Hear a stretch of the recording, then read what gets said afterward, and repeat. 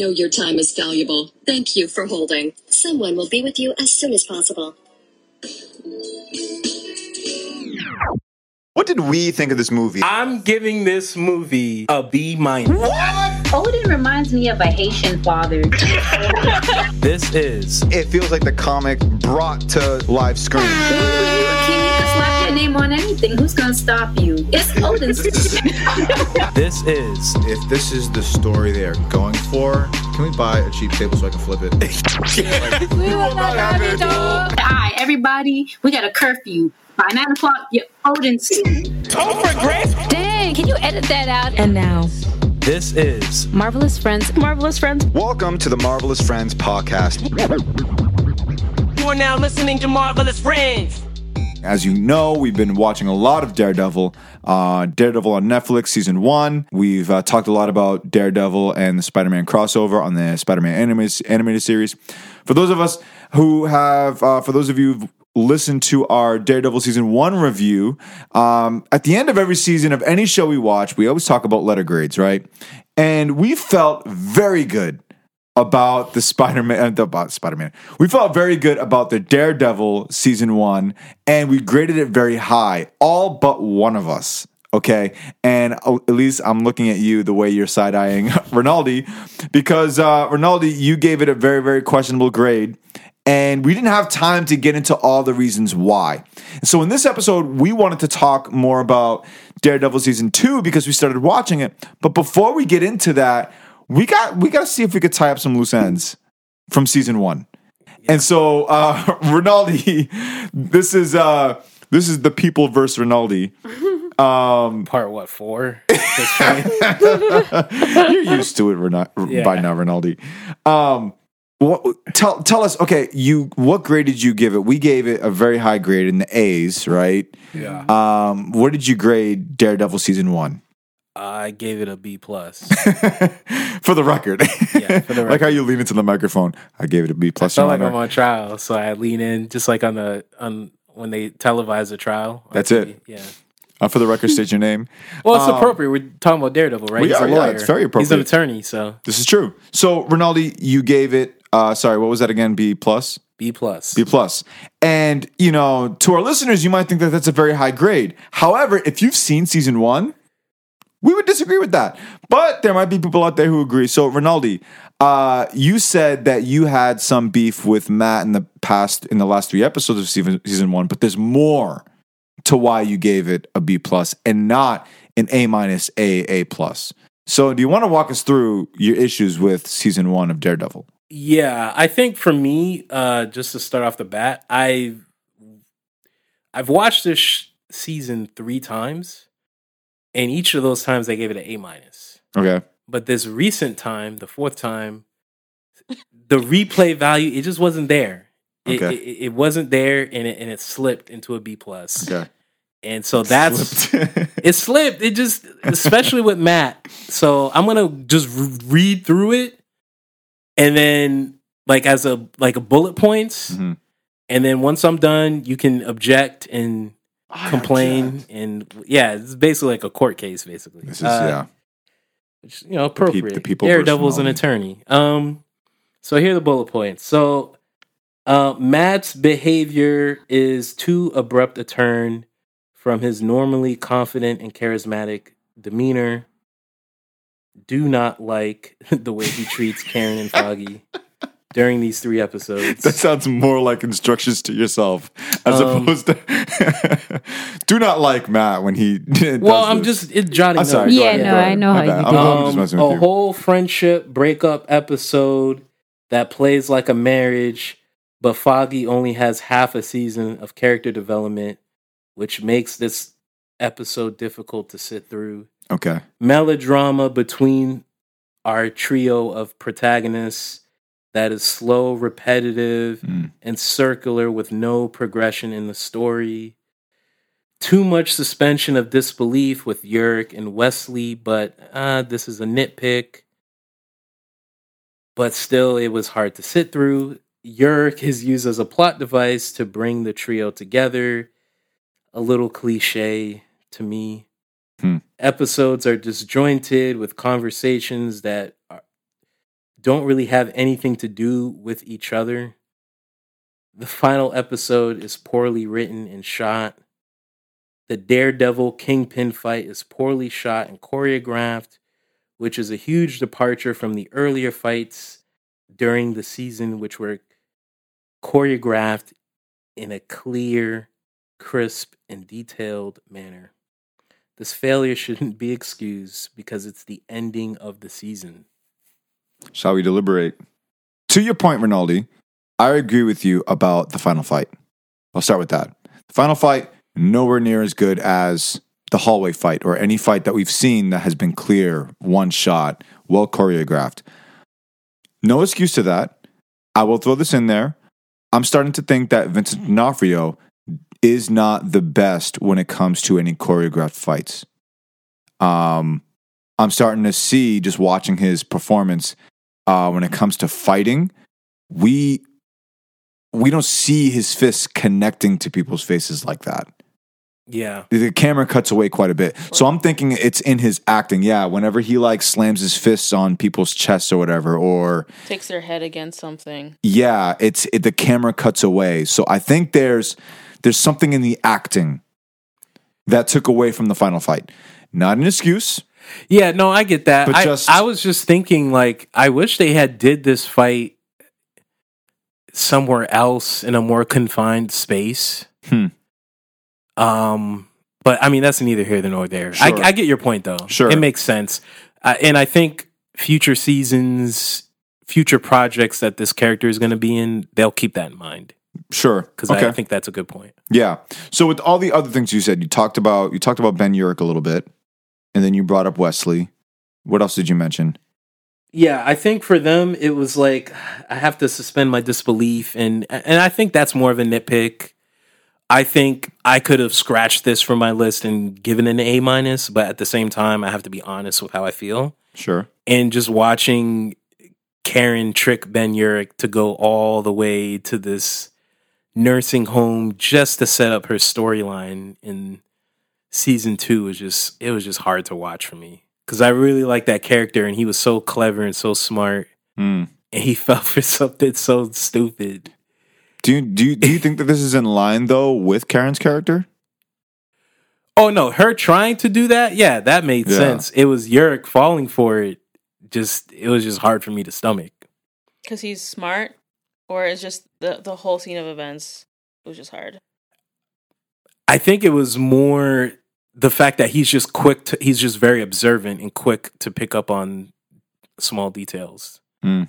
So the fact that he didn't figure that out until they got all the way there was just. I just don't know what would be there for him to pick up. You know what I mean? Like you're talking about the fact that they drove 8 hours. They were in the car for hours. True, but so what trick was he supposed to pick up on though? Because that trick is covered 2 times. I don't know. I think just, hey, you're hiding something. You're not being honest with me. You're not being sincere. Like, right. This isn't about my wife. Like, well, honestly, if you watch that scene again, there's no way for him to know that.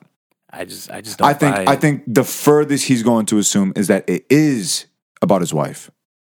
That's the furthest he can assume. Because how could he assume that there's something else going on when the whole conversation prior to that, he's talking about his wife? I just think the fact that she just brought this up out of nowhere all of a sudden, like, hey, like, I think I know a place that it didn't ring true for me because throughout the whole season, he's like, giving her these little tidbits of advice. He even figured out that the Man in Black is connected to boxing just from one comment that Matt made. Right. In costume. In the moment. Yeah. I don't know. I have a hard time. I get your point. It was just hard to sit through. Like, it was just hard to sit through that whole scene knowing that he drove for hours to this place. That part is, and okay. He's going to die because of that, because he didn't. It just, I don't know. That's not on him though. Like, if he's driving for hours, okay, great. Suspicions are raised. But then when they got there, right, and the place was like upper class facility, it was like, okay, this doesn't make no sense. I'm a journalist. We don't make this kind of money. What's up? Right. But so again, the previous conversation is only about his mom that they had. That was the only conversation they had prior to that. You mean his wife? You said mom.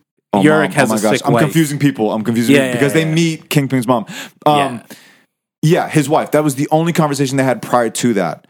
And so if she says, I want to show you something, and she's not clear about that, then they drive hours to this home or whatever. He's like, okay, Karen probably has a connection or whatever. And then even in that, because he did say, yo, this looks a little bit like expensive. Yeah, he says that's why I just said that. And then she was like, well, let's just look around. And then but again, he's a journalist. Like, journalists don't make that money, so he's not going to be able to afford this place. But then Karen said, let's at least look around.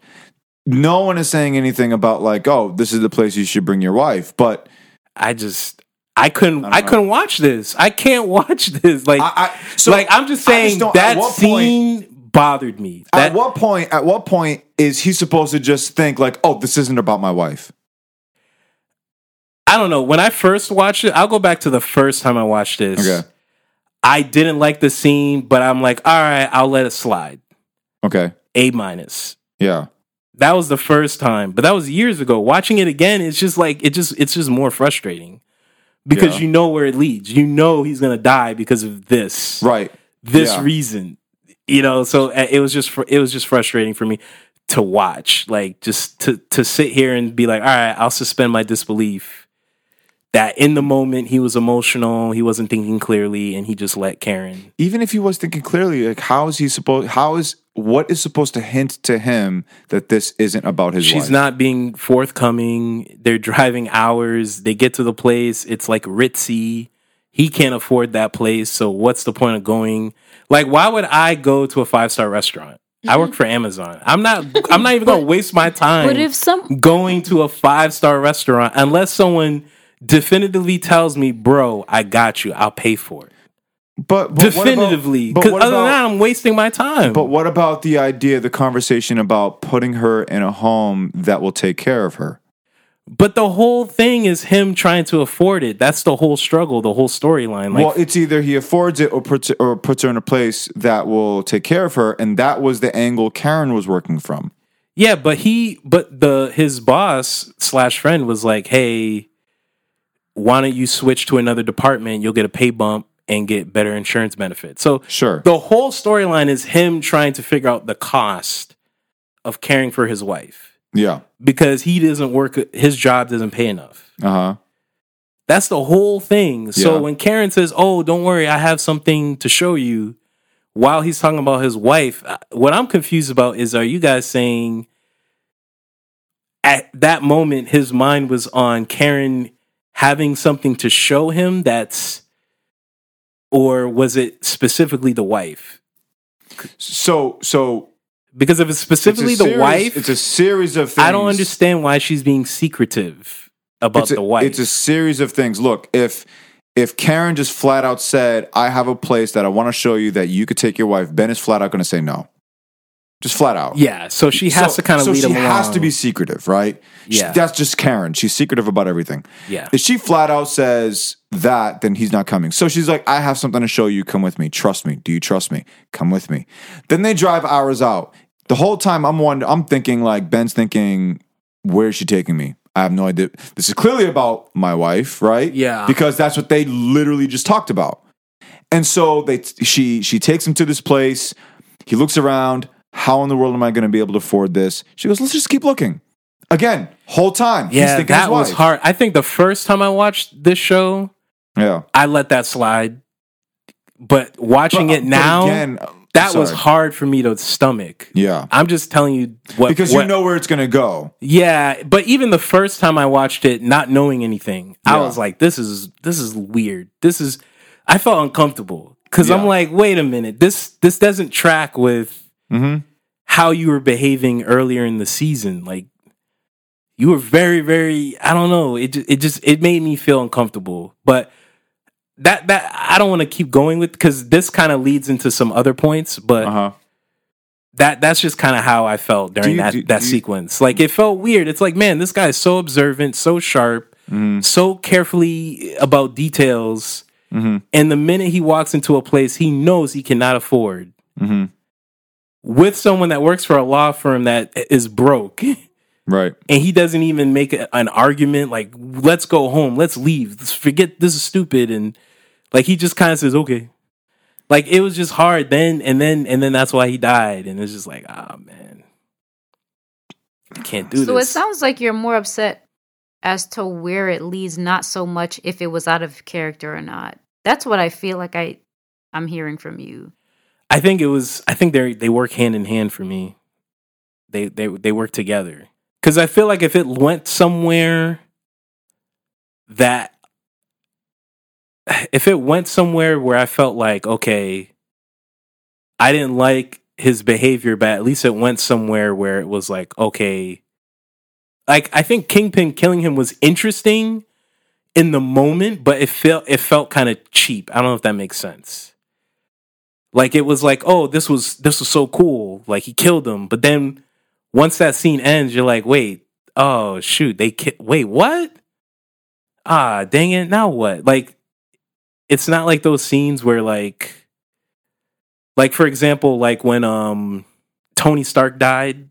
Okay, that was like a shocking moment, but then it was like, it opened up all of these possibilities because it's like, now who's gonna step up and inspire everyone? Like, it was like your mind was open to all these possibilities. It wasn't just the moment being shocking, but I feel like with this, it was just like, oh, so now what? It's like, oh, great. Well, I don't think something like that needs to lead somewhere. Like him dying, I don't think it needs to lead somewhere, or somebody it doesn't need to be a vacuum. I think if we're talking about the scene where Kingpin and Ben are talking and they have that confrontation, you have that tense moment and that mutual respect, but also like, you went to my mother, that whole thing. I think that was supposed to demonstrate, one, the boundaries of Kingpin, and two, the consequences of Karen just bypassing any sort of rules and just acting on her own. I think that's what that was supposed to demonstrate, because that scene was hard to watch because, Ben had no intentions of being there. He only died because of Karen, right? So that whole thing, everything you mentioned. Yeah, but I think you're talking about the moment, because then it's like, so now what? He's dead. So then what does that really accomplish? Because in the next episode, Kingpin is in jail. So all it did was just bring them together. Like, it cut all the melodrama between them. All the not avoiding each other. I disagree with that. So why did they come together and drop all I think that's conflicts? One thing. If you're talking about what it accomplishes, that's one thing it accomplishes. Yeah. But that's just one more thing that's a series of Karen leaving breadcrumbs. Because again, we still haven't tied the loose end with Wesley. That's still up in the air. Yeah, and that's another thing. Like, in the moment, it was entertaining, but then I sat back with it and realized, wait a minute, this is like, well, that one I'm willing to suspend my disbelief because Vanessa was sick, and that was his friend. So I'm willing to suspend my disbelief with him. With Wesley? Yeah. Okay. But I don't know. It was kind of hard. Suspend your disbelief on what exactly? Like, why him he would just leave? Going by himself. Okay, but that's not what I'm talking about with Wesley, though. I'm talking about Karen's breadcrumbs she's leaving behind. But to get those breadcrumbs, these characters had to make these decisions. Like, sure. Without these decisions, there's no breadcrumbs. But again, we're talking about what Ben's death accomplishes, right? And one of the things it accomplishes is the three guys coming together, as well as the breadcrumbs that Karen is leaving behind. Of like her decisions? All the decisions she's making, she's leaving breadcrumbs, and it's going to affect Matt and or Foggy. Yeah. And it's going to come back on her later on. Yeah, it's like set up for future seasons. It's all set up for future seasons. And so if you're... I feel like I'm on the opposite end of where you are with Jessica Jones, because you didn't like the setups. And I don't really like these setups because we had to sacrifice two interesting characters. And I know we have to set this stuff up. I get it. Yeah. But it was just hard for me to stomach. as a viewer. Like, dang, we got to give I them mean, two it's good supposed to be hard to characters stomach. to That's- set I think that's up. the point, right? Yeah, but even like if something's hard to stomach, if a character you like dies, I don't know. It should feel like it's worth it. Like, I don't feel like it was. I have to suspend my disbelief I think that was every the single whole scene. point. No, I think that's the whole point. I shouldn't have to suspend my disbelief to get to the death, though. Like, the death should happen without suspension of disbelief. Okay. And then it should set up story arcs. I see how you're thinking about this. Yeah, it should set up story arcs that, like, I don't know, are more compelling, because I'm not really a big Karen fan. Like, she has some good scenes, but to me, she's not particularly consistent. Like, every good scene she has a bad scene. Like, for me. And then, right, yeah. I don't know how everybody. So I think Fergie don't even like her at all. So it's kind of like Karen or Karen. Yeah, it's like man, you're doing all this work for a character that I think is like okay at best, like a C. Okay. And Fergie's an F. It's Okay, like all this work. I don't know. I still don't.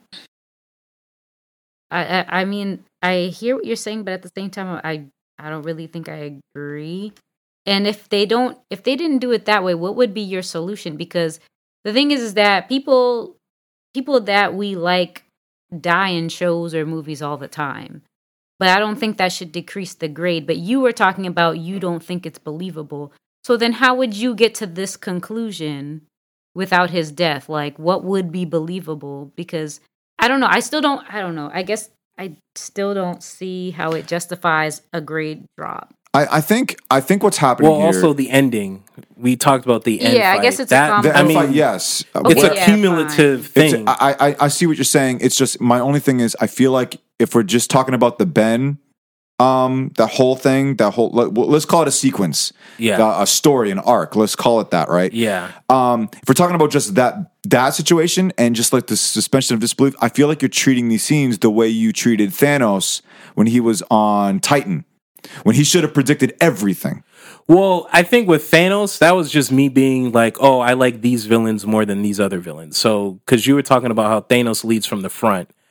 I like the schemers more than the lead from the front. Right, villains. But I just want to go back to the argument of that. But also, to be clear about that, if he's the big bad and he's that vulnerable, it kind of makes it hard to be intimidated by him.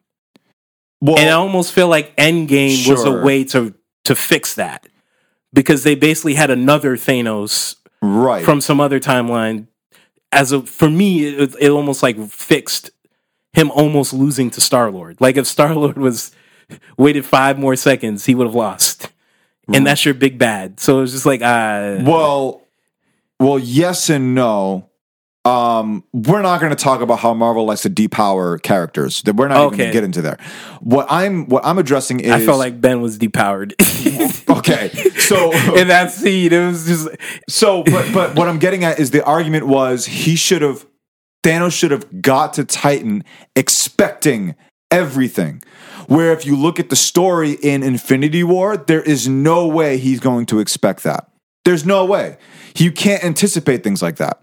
But because you're watching this as the viewer, you already know half the Avengers is already on Titan, so you know they have a plan. Yeah, but people, the Guardians opposed him. So opposed Thanos. They failed, but they attempted to stop him. Right. So I'm not operating as an audience member. I'm operating as someone that's looking at things from Thanos' perspective. A bunch of people that my daughter rounded up to stop me. Mm-hmm. If they stop me, who else is trying to stop me? Like, it's like, why would you assume but that's they're not what the argument only? Was. That's not what the argument was. It wasn't. That was my argument. No, your argument was when he got to Titan, he should have had a plan and anticipated an ambush. Because other people opposed him before Titan. Like other who? people, Thor, Loki, the Guardians, like Xandar, like other forces. Do you think him coming to Thor? Do you think Thanos already knew that other people were there? No, what I'm saying is if because I think he did. You think he knew Thor was on the ship? Yes. Yeah, but what I'm saying is, I think basically I think with the whole Thanos thing, that was more about. I don't know if this villain is particularly intimidating because he kind of got outsmarted. So they had to bring in another Thanos in Endgame to kind of like Sure. remind people like me, yo, this dude's serious. Sure. But Don't, again, but I think with Ben, it was more, okay, I'll give you the drive to the facility. Fine. okay. Hey, let's see what happens. But then you get there and it's clearly above your pay grade.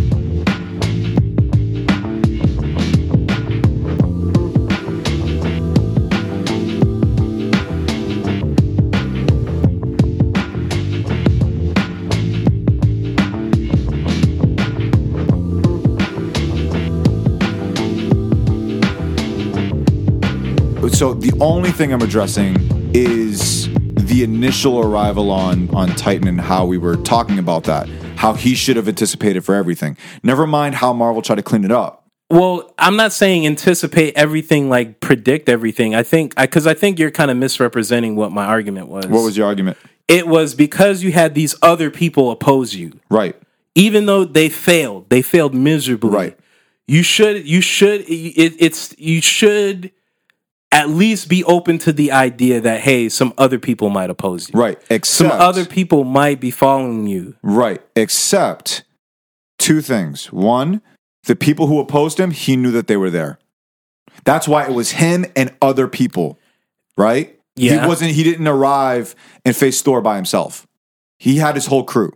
Right? And then on Earth, he sent enough people to get what needs to be done on Earth. And then the rendezvous was in Titan. With what's his name? Squidward. Ebony Maw. Ebony Maw. Yeah, but then he said during the Titan fight, I know you, Tony Stark. I know that you're a man cursed with knowledge. So if he knows Tony Stark is not just gonna sit around and twiddle his thumbs. Like, but if the Hulk was transported somewhere far away. If the Guardians are coming out of nowhere, you think he knew the Guardians were there the whole time? Yes, 1,000. Not the specific people. He knows there's more than one person. But then, if you know that there are people opposing you, why would you just assume? That's where there was a disconnect for me. Because if you know their opposition, because even Xandar, how would you expect that? The rendezvous in Titan is going to leak, knowing that you trust this guy. Because that's almost like saying that Thanos should have expected Spider-Man to get on the ship. Not Spider-Man, but if all of Xandar. So you don't think Xandar sent out a distress signal? You don't think the Asgardians on the ship sent out a distress signal? You just think, oh, well, because I defeated them, that's it. Like I just don't buy that. Why not? Yeah, go ahead. Because I think if you have multiple forces at every turn, every step of your plan, opposition, why would you assume that at one of those steps that doesn't make sense? Well, there's a pattern. Every time you get a stone, opposition. All right. Well, here's what I have to say about that is, even if he did know, which, I think we were in agreement that he knew, you can still be like, okay, I know what I'm about to face, but maybe you think, okay, I'm about to hit him with these stones again. They ain't gonna touch me. But they didn't consider that the other team had a better plan. Sometimes you can plan and you're just like, oh snap, they're better than me. I'm outnumbered. It's bad. Like that sometimes. So then why am I going to be intimidated by him? Big bad. Well, look how much it. Because it's halfway through the movie. Look how much it. It's not even. It would make sense if it was the third act. He doesn't know it's halfway through the movie. No, but I do, and I'm grading the movie. I'm criticizing the movie. That's where it started. Right. Okay, and he disagreed with my criticism. But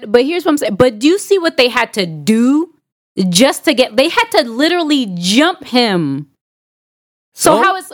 But that's what I'm saying. But you're like, oh, well, he's the big bad. I'm like, yeah, they know he's the big bad, which is why they came with like 15 people deep. And you saw Spider-Man like kick to the leg, kick to the leg. They had to do mad stuff just to get him to bend on one knee. They know he's the big bad. But a whole choreographed fight just so he can get one cut. No, but that was before Star-Lord. If Star-Lord was waited for 5 seconds. Yes, Right. they would have. They would have won. Yes. Right. So then yes. so how is he intimidating? How is he a threat? He The was argument. So hang on. The argument is not whether or not he's intimidating. That's not the argument we're We're making losing here. it. Yeah, we're not making that But argument. that's why I had a problem with the scene. Okay, but here's the thing. My issue was I want with to the comment. scene. I want to comment on anytime he arrives at a planet or wherever where he's about to arrive, where he's about to confiscate a stone. He's met with opposition, right? Yes. So if he sends Ebony Maw and whoever else down to Earth to get the stone, where's the opposition? I mean, Where's the opposition? there's no opposition Where's the there. opposition? There's no opposition there. But On Earth, there was opposition. no, what I'm saying is, if based on his assumption, Ebony Maw handles opposition. Right. So the Earth wouldn't have an opposition. But he doesn't know who else knows about these stones. He doesn't know what other planets. Just like you said, he should have a quotes plan. Tony Stark, does he not? Oh, he doesn't quote Tony Stark. He tells Tony Stark, "I know you, and I know the Avengers." He knows the Avengers. Yeah. If he sends Ebony Maw and his crew to Earth to get the Infinity Stone, the Avengers are there. He's anticipating at least that on Earth. He's not anticipating to that same fight to come to Titan, because that's where the Infinity Stone is. Yeah, but that's why he lost. If Thanos himself came to Earth, where would the opposition be? On Earth, right? Yeah. The opposition doesn't leave where the stone exists. But why is he so fixated on Earth if he had to attack a completely separate planet to get the Power Stone? So you don't know who or what wants to prevent these stones. What do you mean? What do you mean so fixated? He had on to Earth? he had to attack Xandar. That has nothing to do with Earth or the Okay. Avengers. Yep. To get the Power Stone. So how Okay. do you know if there's not another planet that wants to prevent the same thing from happening, or other people or other alien beings or whatever? So based on that presumption, should he then explore all the planets that exist in all the universe to see if but they're doing he this? saw Doctor Strange sitting there and they were having a little chat, and it's just like, what? You just gonna have a little chit chat with Doctor Strange? Yeah. Do you know Like, the where's- first thing he says? What? It turns out Ebony Maw lost. So why is he so comfortable with that? Because he thinks he's just The big strange. bad. He's the big bad, right? But again, it's like if your whole point was, hey, Ebony Maw handles everything, he gets it done. Then if he's not, That's not my point. Okay. Not that he gets it done. That the expectation was he gets it done.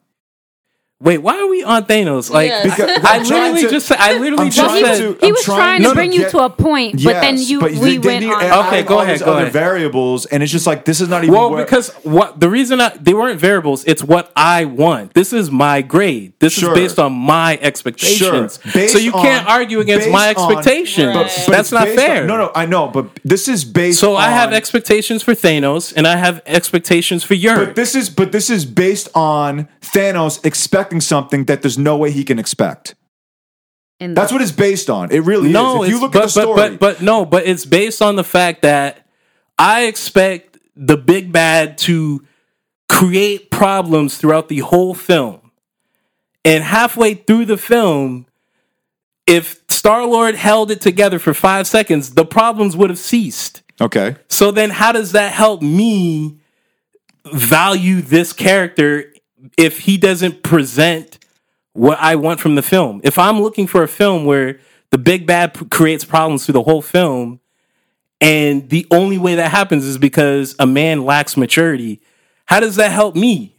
If I have that expectation of like I don't get it. I don't get how that helps me. Because you're saying, oh, that shouldn't be a problem and you're introducing all these facts within the story.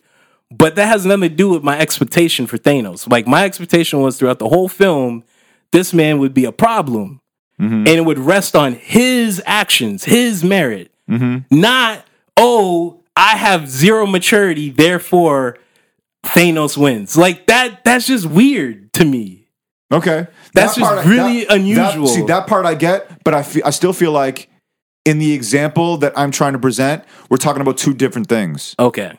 We're not talking about whether or not Thanos is vulnerable or powerful. We're not talking about any of that. Okay. We're talking about what he should have expected going into Titan. That's what we're talking about.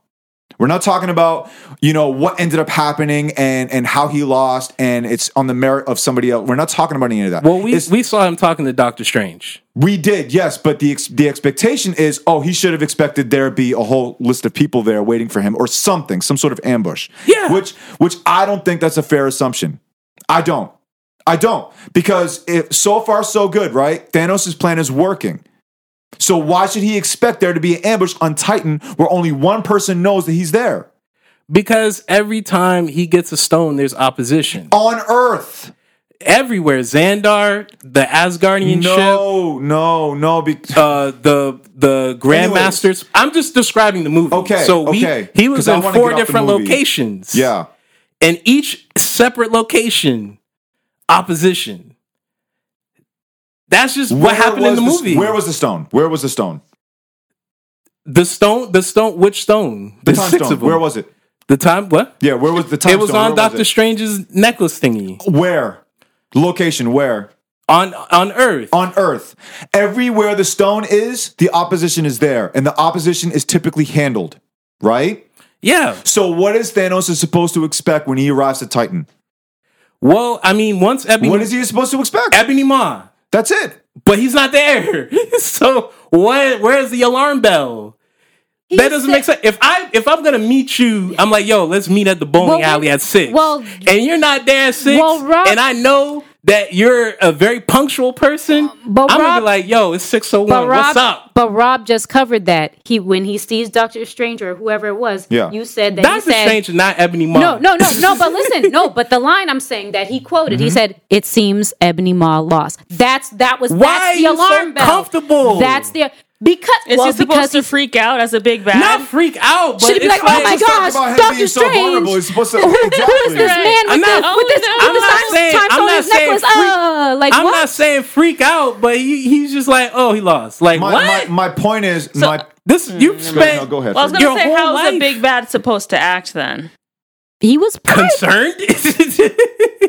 But that's how he shows concern. I feel like we just disagree. Like, how is he's so far up until that point in the movie, he's shown nothing but dominance. In that moment, is he supposed to start like being concerned and like what happened? Yeah, that's not Ebony Maw. That's Doctor Strange. But this is also Thanos saying that. It's out of character for him to start being concerned. But again, it's not about. But if you have someone that's reliable, right, Ebony Maw. We've seen him conquer all these. Is there a point in the movie where he says casualties of war? No, but in all the flashbacks, we see Ebony Maw just casually read from his little speech, and the planet is conquered. Boom, like that. So that's what Gamora said. He said every time he comes into a world, he kills half the people. He did it to my world. Okay. Like So again, not the argument, because he's looking for the time stone. So what's that do with Ben? I'm getting there. Right. I'm getting there. Ebony Maw's not there. Doctor Strange is there. Thanos knows Doctor Strange has a time stone. We know that for sure. Yeah. Because as he's fighting, he goes, cheap tricks, whatever, blah, blah, blah. Right? So we know that. But we're talking about the expectation, what we expect out of a character in a moment that is like, how can we expect that out of a character when we ourselves in that situation probably wouldn't anticipate that? Same thing with Ben. Right? Ben gets in the car with Karen. And this is after a conversation she has about his wife and putting her in a place where she's safe. That's all he wants to do, take care of her, right? So Karen's like, come with me. Come with me. And he goes, where are you taking me? Just come with me. Do you trust me? Come with me. She drives for however long, goes to this place. He even says, I cannot afford this place. And she's like, let's just keep looking. What is he supposed to assume there? What is he supposed to assume? But what's the point of looking if you can't afford the place? This is Karen leading the way. But maybe, what's the purpose? Help me understand the purpose. Listen, so after he said that, and she was like, well, let's keep looking. He kind of had like a, okay, like, all right, let me see what this girl gonna show me. Like, so he was like, in his mind, he was already seeing the difficulty. I don't got the bread. But because she insisted, he's just like, all right, well, I guess I'm gonna entertain her. You know what I mean?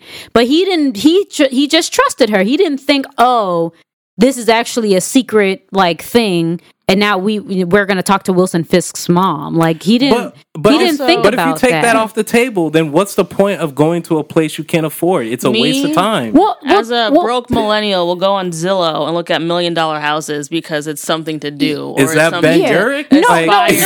Well, but I know Ben Ben Urich, but I'm curious. Okay, He's a journalist. He's curious. He's going to investigate. He's going to look around. Well, Ben's not on Zillow, but I mean, so loosely related, but yeah, but it's not so much that he's just like biding time, but but also he's not like you. If he can't afford something, he's not going to completely shut it down either. Right. Like so you never went into a situation with a little bit of doubt, but you had a little bit of hope at the same time. You never in your entire life been like a little bit doubtful, like, yo, this looks a little iffy, but let me try and explore. Exactly. That's it. I have one question. I'm glad you bring that up. That's not how Ben Urich was throughout the season, though. But he's human, and Ben, as a matter of fact, it's not that much out of character for Ben. Wait. What do you mean? Wait a minute. You said it's not. Wait. You said that's not Ben's character throughout the season? Yeah, he's not. He does express that though, but he doesn't. What? Express a little bit of doubt with a little bit of hope. He does have that in this season. All throughout, even try to pursue the story, he was like, "Yo, back up, girl. I don't know." But then with the story with his wife, he does express that. But then at some point, he was like, "You know what? I'm about to get on the desktop right now. I'm gonna start typing." You know what I mean? Like, but that's and then we're not even at the point. The other thing I had is the repetitive conversations because we agree on that. No, but this is where it connects because they find out about Fisk's mom. Okay, and Ben dismisses it. Matt dismisses it. Foggy dismisses it. And they say the same thing. Well, Fisk can just say, "Oh, I was embarrassed about sharing this personal story about my mom. That's why I lied about it."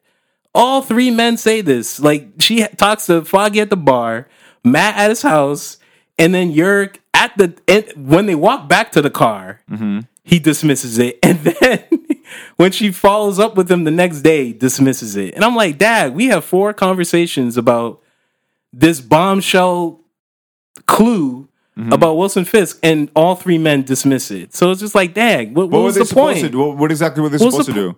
I don't know. Based on what you guys are arguing, they should have been like, "Whoa, this is a breakthrough. We have a smoking gun." How much? Wait a minute. Wait. Okay. I'm trying to follow your thing here. So, because we were just talking about Ben, and now we're talking about the discovery that she actually talked to Wilson Fisk's mom. Yeah. And then she goes and tells the guys this, right? I talked to, and what does she say about it? She says, I talked to Wilson Fisk's mother.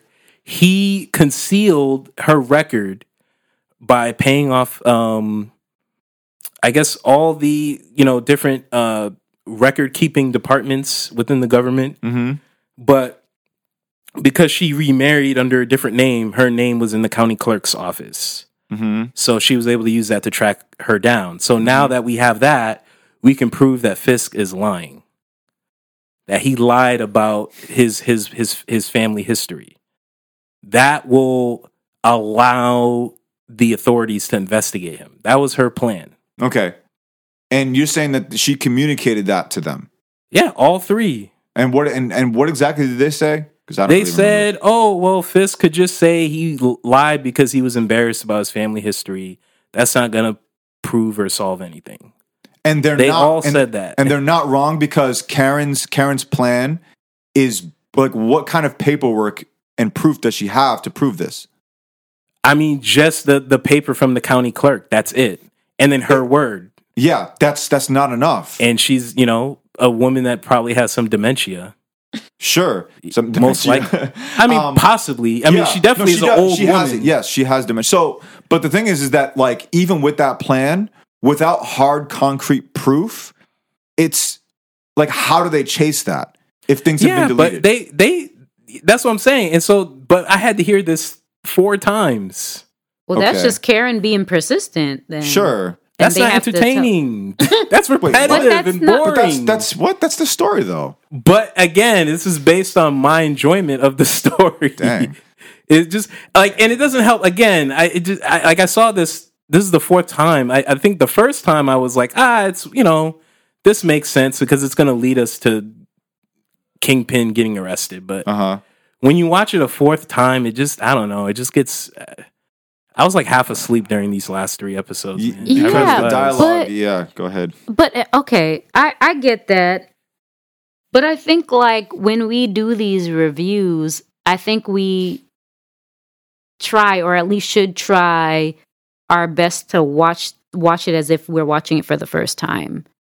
You know, like with fresh perspective. So that's why I feel like a lot of what you're saying and about why the grade is the way it is because you've seen it repetitively. Had this been the first, like you already stated, the first time you saw it, or like few times you saw it, it was an A- or whatever. Yeah. But now because it's repetitive to you, that's what it looks like. That's what your grade really reflects, not so much as like you just going into this pretending you don't know.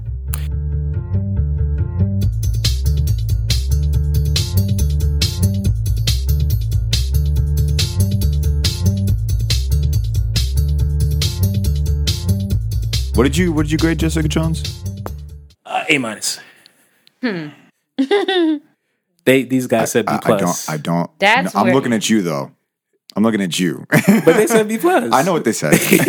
I know what they said. No, but I rated this higher. And That's my point. I have no issue with that. But so that's what I'm saying. I don't like these nitpicks. And again, if you feel Well, great, yeah. don't change your grade. Because But these nitpicks compared to Jessica Jones. Let's rewind. Because the first Here 10 we go. of Jessica Jones, I had it at A+. Okay. So it dropped all the way to an A-. The only reason it was at an A- is because I love Kristen Ritter as Jessica Jones. Like what she does with this character. All 13 episodes, I had 0 issues with her. And mind you, there were things I disagreed with that she did. Okay. Such as lying to Luke. I didn't agree with that, and that Okay. we recorded that. Yes, we did. If Fergie's a witness, Elise's a witness. I was not cool. I was like, forgot you where I should not be lying to Luke about such and such. I'm not a But- good witness. But I still, all 13 episodes, I love But that we're, character. Okay, but we're talking about overall show. She is the show. Oh gosh, no, she's She not makes the show actually. without. She's because- not actually. Who was Kilgrave is the show. But what was Kilgrave. Kilgrave's mission? No, Jessica. Who made the show? Kilgrave. Kilgrave made the But show. what- If Kilgrave was not in season 1, you wouldn't grade it so high. But his I already know that. obsession was Jessica. Sure, That's but my without point. Kilgrave, you're not getting a good So season without 1. Kingpin, this would be A-level show. Oh no! Everybody, not everybody. This is Vincent Most D'Onofrio. people. No. That's a good point, Ronaldo. I think you're right. Whoa, okay. With Vincent D'Onofrio? If he wasn't Okay. in this season 1, No, if he wasn't in this, you're right. It wouldn't let me be scratch as good. that. But this Let me is scratch that. still Let me a scratch that. high rating show. Me and Fergie would not rate this high because Daredevil has a reputation, No, and that will keep him in the A range. You know what? I remembered because there are people living in their mom's basement with Daredevil I remember pajamas. Your dream proposal, Them Fergie. jokers is giving I the remember your A dream pluses proposal for with Vincent D'Onofrio anything. and Kingpin. He could Like, beat oh, up man, I want homeless a people bald in man a one proposing shot to me. hallway scene, and he'd still get an A plus because of these jokers that got all their Daredevil comics in their closets, and they don't have lives. I have one thing. I have one said thing. that he was the ill intent. There's your A right there, bro. Anything else I'm is with extra. Fergie. Well, the thing is that the 5,000 years we spent on the whole Ben Urich thing, that's not even what I wanted to ask you. Your very first point was what I had an issue with. Yeah, what's up? The whole, oh, you didn't agree with the character. I'm just like, so you said that as your first point, There it is. and then you turned around and said you didn't agree with what Jessica did, but you're still you didn't dock her for that? Nah, because she was consistent. She was an angry And woman Matt that was sarcastic the whole Okay, time. well, how was Matt not consistent? How was he not consistent? He was never trying to tell them about anything from day one. Didn't even want to tell Claire his name until like I don't even know how many episodes. No, like Matt is dumb consistent. he was always looked mopey, sad. When? Groupie. When? The last 3 after Yeah, he got beat do up you- by a ninja. development. Right. Development. There's exactly. A character needs a development. And for Matt, for his character, what do you expect to happen to him by keeping all those... Not for 2 whole episodes. after he was all cool and charismatic and slick Bro, and figuring things out and knowing the right thing to say, the right little quip to say, then all of a sudden he like, hey Claire, you think me and you can get a drink sometime? I'm like, bro, she broke up with you 2 episodes ago. What is up with you? You mean after that whole argument, the whole argument with him and Foggy, yeah. Foggy. Yeah. how fast do you think? So it didn't just happen all of a sudden. Yeah, Go ahead. how fast do you think it takes for like someone's life to crumble? I don't know, it depends. Answer the How question. fast Like- can it take? Like how fast? Yeah, that's Yeah. the way I meant to word How it. fast can it take? I mean, it could be a moment or it could be multiple episodes or multiple seasons. Exactly. So why are we ruling out the possibility that okay, maybe he held it down for 9 episodes, but in the 10th he realized, dang, things are not working out Like, right it's now. like everything that he did in 9 episodes crumbled down on him and all came down on him on the 10th episode. Right. Why is that unbelievable? It's not that it's unbelievable. I think it was just it just felt over exaggerated because he was so unflappable. Like it just felt way too over like they were arguing like they were married. And Foggy had only half a season of character development. That is a he was goofing around with Karen at the bar, flirting with her. It's like, wait, like if that was the whole plan with Foggy, that should have been a few scenes. That should have been like a 15-minute thing. But we sat through 50 minutes of them arguing like they getting a divorce, and Matt just looked like with the puppy dog eyes, and it's just like, what is this? Listen, I can understand that was probably extended a little longer than it needed to be, but consider this. Okay, Matt's blind. How many friends do you think he made? Oh, and none. Exactly. So you don't think that they could actually have a bond, his potential only friend? That wouldn't make I get sense? all that. I just felt like the writers could have did it better. That's all. Okay.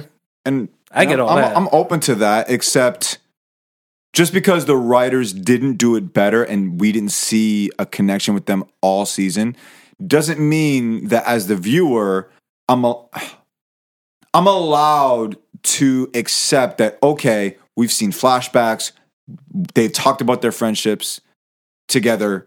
We're allowed to believe the off-camera friendship. We're allowed to believe that. Well, we didn't have to do all that. He was doing all that goofy stuff for the first 4 episodes. Like, it's like, Dad, you could have swapped all that out and actually showed more of the friendship. Like, we didn't really get the friendship until First 4 episodes, what are you referring to? of Daredevil. Like, the first 4 episodes, Foggy was goofing around being silly. He Had no contribution to the like all that stuff we with him didn't- and Karen. we didn't get the friendship until Karen told him the truth and said, "All right, Foggy, I'm gonna level with you. This is what I'm doing." And Foggy was like, "Yo, like let's do this together. Then we can keep each other safe." That was when we got more of the friendship. Before that, we didn't get the friendship. We're just saying that whole dialogue, maybe it went too long. It was a whole episode. Okay, and I'm not fighting that. I'm not fighting that. Wait till we talk about season 2. Yeah, wait till we talk about season 2. So, but what I am saying though is for Matt and how he handled that conversation, we've seen that all season. We've seen that. And it made sense for him to react the way he did. It did. It just made total sense for his character. I just think, because you mentioned Vincent D'Onofrio, if he wasn't in the season, it would dock some points for you. Absolutely. I still think that even without Vincent D'Onofrio, if we had a different story, just the first 3 episodes, was it the first 3 or the first 2 I'm thinking about? Wait, what? I don't think First they 3. showed him until the end of 3. Yeah, End of the end 3, of right? 3 is when they showed him. Yeah. Okay, so first 2. Yeah, First 2. they were actually pretty good. They were Just really good. the first 2 But episodes alone. he set the tone. No, he did not set the tone. Because the minute Wesley showed up with that gambler and said, "Hey, I have your gambling debts," that set the tone. That set the tone whoa. for Kingpin, but not the show. Do you know what set the tone for the show? Tell us. The hallway fight. That set the tone for the show. But that was because of Kingpin, though. You're not sure it was because of Kingpin? I mean, But what I'm saying is sequence-wise and what actually happened and what was delivered in the show, just that the fact that we got a fight like that, so beautifully done, for me, that beats a lot of what happens in Jessica Jones. Yeah, but we want different things. I don't care. Like if it was let's say we had a choice, like a sadistic choice. The fight or Kingpin. I'm choosing Kingpin in 5 seconds. I'll give up that fight scene. So okay, I'll follow you on this argument because that's what I'm not even arguing. Well, it's not an argument. I'm just saying this is what I want, and then you want something else. So okay, because I want characters, I want tension, I want psychological stuff. I want all that stuff too, but I want that more than action. I'm willing to sacrifice action sequences, for that. That's just me. That's why I said I'm not really the typical Daredevil fan, because most typical, and none of them are in this room. I'm talking about people outside this room. Yeah. Most of these fans, they'll talk about the hallway fight. They'll talk about the ninja fight. And then they'll yell at me and say, how could you not like this show as much, like the show less than Jessica Jones, da, da, da. He fought a ninja. I'm not saying you're doing that. I'm just saying that's what I usually get, and it's very tiring. So to the point, I want to address this to the point that Kingpin makes the show. No, he doesn't. Or maybe I'm exaggerating. For me, he's a strong part of the show. He's a very strong part of the show. Without Kingpin, I would not be enthusiastic about the show. Period. Okay, so I would watch the show and say, "Hey, this was a cool show. It was straight," but I wouldn't be like, "Oh man, this was a very, very great show." Blah blah blah. You need Kingpin if you're gonna have a Daredevil TV show. You need Kingpin in it, right? Or villain at that level for me. Who else is that at that level? I don't know who, but anyone they could come up with. Okay, so we're gonna say Fergie.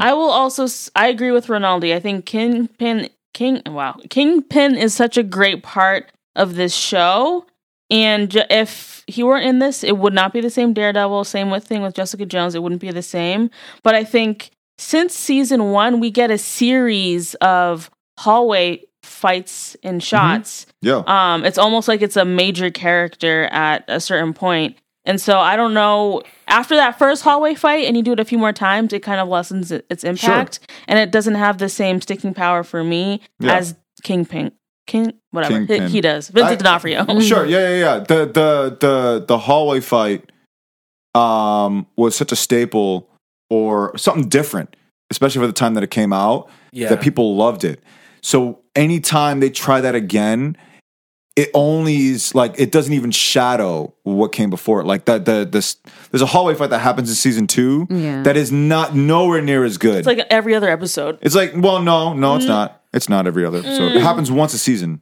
Yeah, it happens at least 2 or 3 times in season 2. That to that degree where it's deliberately this is the hallway fight. They're in a hallway and they're fighting. No. There's a specific. Oh, but you're talking. I think Rob's talking about the one shot. One take. There's a one shot hallway fight in every season. There's at least 2 in season 2. No, the one shot. There was. Yeah. We watched it last night. Yeah, we did. But you mean in one take? I feel like in one take, there's only one. Yeah, I feel like those other hallway fights where there were multiple cuts. Yeah, there's a hallway fight with multiple cuts. That's not the same hallway fight that's meant to be a staple. I kind of get Fergie's overall point is like, I get for some people, because there's so many different fight sequences that look similar, it could, lessen the impact. Sure, yeah. And I see that like when Vincent D'Onofrio's on the scene, you're still getting something new. You're still getting something fresh. You're still drawn in versus like the hallway fight. So what I wasn't saying that the hallway fight overshadows Kingpin.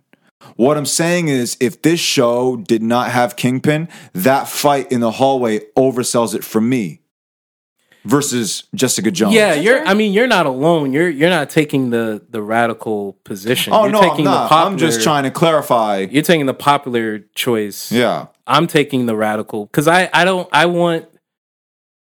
just want to connect with the characters more than the action sequences. Like, that's just, I don't know. Like, I just want a kind of a different type of story because I feel like without Kingpin, it's like, I've already seen this. Like, I've read Batman, I've read Green Arrow, I've read Hawkeye, like, I've read Moon Knight, like, I've read Punisher, Blade. Like, there's all these lone vigilante types. Like, that's just how I personally feel. Sure. I feel like other people, they love that type of character. They eat it up. So I feel like it's just different things for different people. I'm just still like hung up on the the last 3 episodes and the things that you felt in those last 3 episodes, and how those things overshadow it for you when it comes to the things that were wrong in Jessica Jones. Well, because I was connected with her character because she was different. She wasn't the lone vigilante male, secretive male. She was a completely different character, completely different. And they tackled a subject matter that isn't really tackled in superhero stories.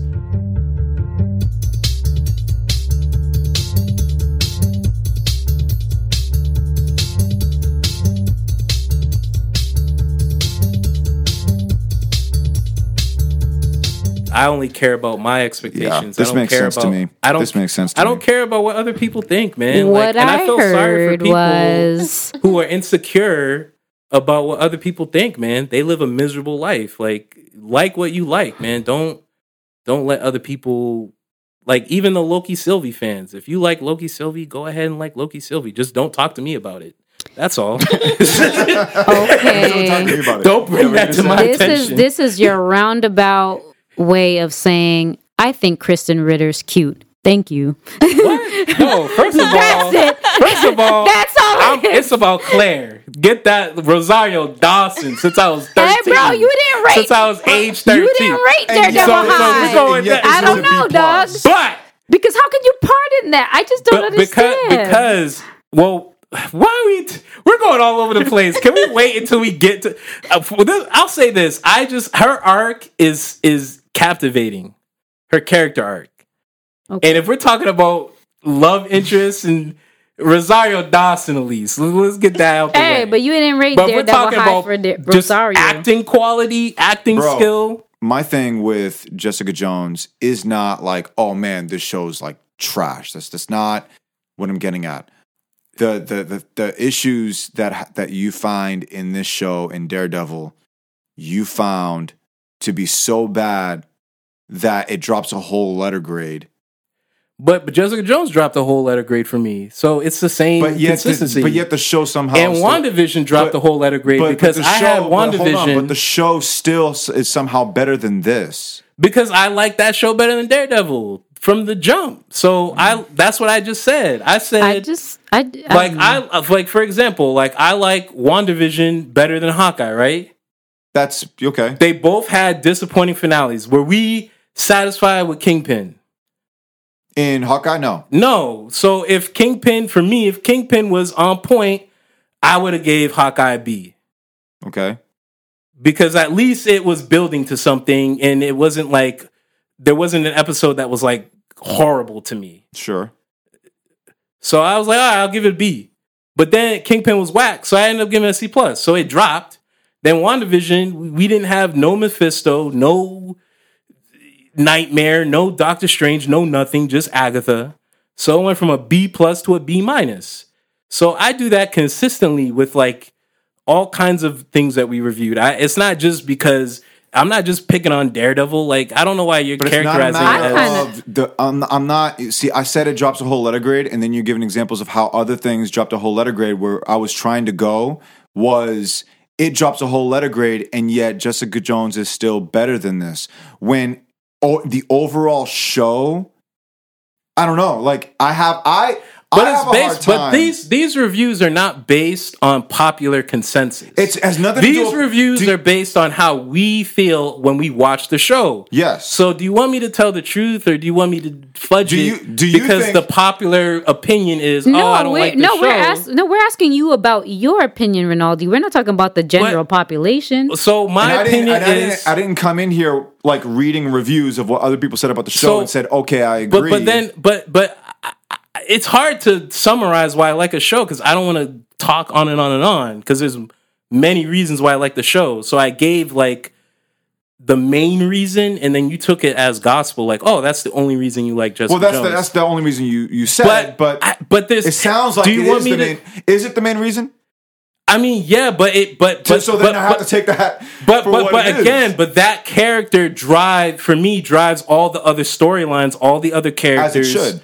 And all the other kind of topics that it touches on that we don't see in superhero stories. Like, we don't see rape, we don't see addiction, we don't see trauma. I mean, WandaVision finally got to it, but Jessica Jones did that. Yeah. So but it's hard to summarize it in a conversation about. And I guess that's where I get frustrated because I feel like we're having too many different conversations. Like, sure, yeah. I feel like that should be its own because I'm very insecure about over talking. Like it's very because I don't want to sound like a pretentious like jerk. Like, oh, this guy's good. No, but I feel that way. No, no one is saying that. Because I listen to other people in these situations and they go on and on like the Sylvie Loki defenders. If people are saying that about you, let them say that about you. Okay. We're not saying that. I'm not saying that. All right, so should I list all the reasons we're not talking about, we're not talking about we're not doing that. Okay, all right. We're not, Rinaldi. But you talked about how like Jessica Jones addresses certain things, right? Yeah. Mm-hmm. And I guess my only thing is, and it goes right back to my Jessica Jones review, where all these are great concepts, but how they're delivered is so poorly. Whereas this show, every concept that is meant to happen is delivered. And it's written very well. Yeah, I just emphatically disagree. Like I said, because all the characters, like you see how these different things affects them. Like you see how Malcolm struggles. Like it wasn't Kilgrave. He had a drug addiction separate from Kilgrave that affects his relationship with Jessica, that affects his ability to move forward. Like just because Kilgrave is gone doesn't mean it's a magic, pill or magic solution. Like, and you see Hogarth struggle with, what she wants to do and what the type of person she wants to be. And the fact that she, is in a position where she can't be this powerful, confident person because she has this illness. Like you see all these different storylines. You see the struggle that Jessica has to move on and move forward. Like I said, like I just disagree. I feel like to me, and this is just again my viewing. This is not a popular opinion, but I don't care about that. I feel like without Kingpin, I don't think Daredevil packs the same punch because he challenges Daredevil's morality, his views about justice, his views about the legal system, because Kingpin skirts around the legal system. Sure. So Daredevil feels like his entire professional career and his entire identity is worthless. Sure. Yeah, maybe I'm missing something. That's the show. It's just, okay, since you mentioned this show doesn't, it needs Kingpin. Okay, great. We got Kingpin. That's the show. Now, if we look at these two shows side by side, for me, one is stronger than the other. Plot holes and weird story arcs or whatever and all, this show for me, like, I don't know, the writing is so, it's superior. Yeah, I just feel like you're being unfair because you have a bigger disparity. Like, I like both of these shows. I just like one slightly more than the other. Like, so it's a little bit unfair because you. What's the disparity? Well, I gave Jessica Jones A- and Daredevil a B+, so that's close. So I like both shows. Like I don't. Yeah, I just don't. You don't like one of the shows, so that's why it's a bit unfair. Okay, like, fair enough. Yeah, I just don't see how. And I'm not even telling you that you should rate Jessica Jones lower. No, I get that. I'm not even saying that. I'm just trying to understand why a show's like I don't know if you girls agree. Like this show is so much more well crafted. You're talking about execution, but. Well, execution then what's is great. What's the point of a concept if it's not executed? Because it could be a tired concept. So if the concept is not interesting to me, I don't believe that actually. No. Well, then because I don't agree with I that. would watch every TV show on TV. Obviously, I don't have the time to do that. So I pick a show based on what I think is interesting. I don't like Dexter. People love Dexter. Critics praise it. I don't like Dexter. Okay. It's a well-crafted show. It takes a serial killer that tries to be moral and crafts an interesting story around that. But I don't care because there's a bunch of stories about serial killers. You lean more towards the story that's not being told, even if it's an effort. Never mind like a perfect execution. If there's an effort in telling the story that's not really told, you lean towards that. I mean, I'm going to pick a show that I find interesting, and then if I'm moved by the characters and how they're being used, then and what story arcs that they get into, then I'm going to care about the show. Like, I don't think you can, like, I just feel like you can't. It's always going to be a decision of, oh, I'm going to watch this show over that show. Sure. Yeah. I can't watch because there's dozens of well executed shows. Sure. Like people say, Lost is well executed. I don't know if I want to watch Lost, but okay. No, I'm saying there are people. I'm just saying. Yeah, I got you. There's different shows, Yep. or people say Prison Break. They, so I got to finish watching that actually. I don't know. It's like, okay, it's Season 4. executed well. That's cool, but do I want to watch it? So then let's eliminate all the shows you don't want to watch, right? Because I'm with you. I've heard so many stories about like people talking about certain shows that are so good, and I'm just like, it doesn't sound like a show that I'd care about. Fergie knows this about me. Yeah. Like, I won't watch a show no matter how good it is, unless of course I get into it. And then there are times where I'm just like, I don't care about the show. If it's not execution, then it's characters.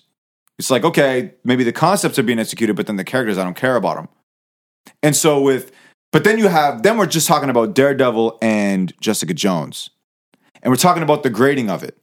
Yeah. And I don't know, to each his own, right? Like if you feel like for you, Jessica Jones is the stronger show overall, then more power to you. I just have a hard time seeing the story that we have in front of us being the lesser of the two. I have a hard time seeing that Jessica Jones is the stronger story. I have a hard time seeing that. No, I get that. I mean, we've had this debate for years. Like, so I get that. I just find it weird that you're more drawn by less characters than I am, but you praise the show more. I'm drawn to what do you mean? Like, who are you drawn to in this show? Well, before it was different, but in this show, I'm drawn to Matt Murdock, Vincent D'Onofrio. We're just talking about season 1, right? Yeah, Matt just Murdock, season 1. Vincent D'Onofrio. I was drawn to Ben Urich. I was drawn to Wesley. Yeah. Thank you. I was drawn to Wesley. Madame Gao. Leland. Leland was. I don't know if I'm drawn to him, but I'm not. I don't hate the guy. He's funny. Yeah, I don't hate the guy. He had good one-liners. He had good one-liners. It took this watch to respect Foggy and get around to Karen. Okay, so I'll give it that. So what was your thing again? Like I like more characters in this show than you do, but you rate it higher. How does that work? So wait, who are the characters that you like that I don't? Everyone you named. I like Karen. I may be. I just said I don't mind Karen. I'm coming around to Karen. No, but I actually like Karen and like Foggy. I don't respect them. Okay, I actually so like them. That's just okay. I don't like how the writers use them. Fair enough. Okay, but I still like these characters, and then I like all the characters that you named. And I like Claire, who you forgot. Oh yeah, sure. I like Claire. Yeah. I mean, I don't have a list in front of me. No, I know. I'm just saying it's interesting that, and I've had this comment with a lot of other Daredevil fans. But no. Let's talk about who's a character that I mentioned or didn't mention that you like. Karen and Foggy. Okay, but I didn't say I didn't like them. No, but I like them. I like them more than you. Okay, but I don't hate these characters. Yeah, but till this watch, sure. So what watch are we talking about here? Well, I'm saying all the way every watch. Sure. So that's, I like so down 2 characters. Who else? We're down 2 characters, and then the other 2 characters died. Wesley Urich. I was still drawn to those characters. We're not going to count them? He said that. He said that before he said Foggy. I just found it interesting. That's all. I just found it interesting. but what's your argument? Wait, There's what? none. There's no argument. Yeah, I like more characters in the show than you. But you see, because Karen and Foggy are the main characters of the show. But see, but They're that's not the main characters. But you see, but that is interesting here, right? Because you're willing to downgrade something if you don't like a character. This Rob, I feel like no, that's not what I said. Well, this is what I'm seeing. I said how the writers use the characters. No, because you did part of your reasoning for rating this down is because you did not like Matt Murdock and how he handles things. Is that not correct? Partially correct. Okay. And then the all other right. story. Whatever. Things, right? 0.5. Okay. Yeah. So I think that this is what I was trying to get at. Like, you can like a show, but have some characters that you don't like. It made you feel something. You might be able to understand it, be like, oh man, I hate that character, but it's good.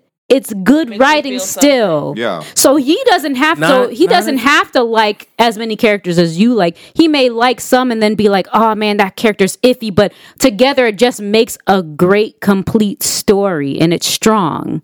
So that's why I was really having a hard time with your very first point, because I was like, how can you say that you have issue with Matt and you don't agree with him, but then you're willing to pardon whatever sins Jessica Jones does? That didn't really make sense for me. I had a hard time with that point. Your other points, I'm like, okay, I understand there's more than one point that brings the grade to the average that you put it at, but that very first point messed me up a lot, especially considering our whole commentary on Trish. I don't even want to open that door. Yeah, we're not opening that door. We're not. But that's another one too. I'm just like, we all have issues with what she does, but so that's why I was nobody having on this show. If we're talking again, about characters that we like, there's nobody on the show that we hate as much as Trish. That's true. But again, Yeah, my so point, that was my my point is, disconnect. I feel like, okay, maybe I'm putting you in a bucket that you shouldn't be in. Maybe I don't. Maybe because every other Daredevil fan I talk to, they mostly focus on the action. They don't really care about the characters. They focus on the ninja. He fought the ninja. Like that's. Honestly, I don't care about the ninjas. I know, and maybe I'm being unfair to you by pigeonholing you with these people, because this is not the first argument I've had. Like I've had arguments with other people that don't have a different perspective. Mm-hmm. Matt, my issue with Matt isn't that I get why he's secretive. Mm-hmm. I get that. I just don't like how the writers did it in the last three. Sure. Like, it's about how the writers used him. That's my issue, not the character itself. Because I just feel more connected to those characters, those storylines, those subject matters, that tension, that psychological kind of thriller aspect than Daredevil. Like, because you feel like this is like adjacent Batman. It kind of is. You've seen this before. I got it. Yeah, and also too, I think like for me, it's like I said, like the main thrust of the story is, oh well, does the law have a purpose? I mean, that's basically it. And this is why I hate these kind of arguments, because now it sounds like I'm disrespecting Daredevil when I really like the show. But we're here, so to me, it's like, I mean, we're here. We're at this point. We're here. Yeah. Yeah. To me, it's just like, okay, does the law have a purpose? Okay. Well, I mean, they do it well, but that's it. I think that is the law have a purpose. Can you imagine CW trying to execute this kind of show with Batman? I think that's the difference. You know what I mean? No, the execution's top notch. Yeah, for sure. And I think that is because I'm with you as far as the storytelling and the concept. Like, does the law work? Like, we've seen that in Arrow. We've seen that in Batman. We've seen that in non-superhero shows. Like, we've seen that everywhere. In 24. Yeah, we've seen that in so many places. So yes, the concept is tired, right? Yeah. It's what makes this show different is the execution of it. Yeah, how they do it. And that's what draws me to this show. So honestly, I can hate all the characters, including Matt, but because of the execution of a tired concept, I'm bought into this. Yeah, but show. I'm still connected with Daredevil, and I think that's why there were some things that kind of frustrated me, because I was looking forward to this conclusion. You know what I'm saying? Yeah. Like, I love the build up. And I think if I was indifferent to the show or the character, then I wouldn't care. I'd be like, whatever. Mm-hmm. But because I was upset, it was because I was, disappointed, because I was invested in the story and where it was going and what it was doing with the characters. And I'm still invested. In season 2. I want to see, maybe this new viewing will make me feel different, because I don't know about every that. time I've watched season 2, man. Every time I watch season 2, I've been disappointed. But yeah. So yep, we will see about that, man. You see, we could talk about these things, disagree, and still be friends. Like, you see how that works? Wait, at least you still my friend. Yeah. She says begrudgingly.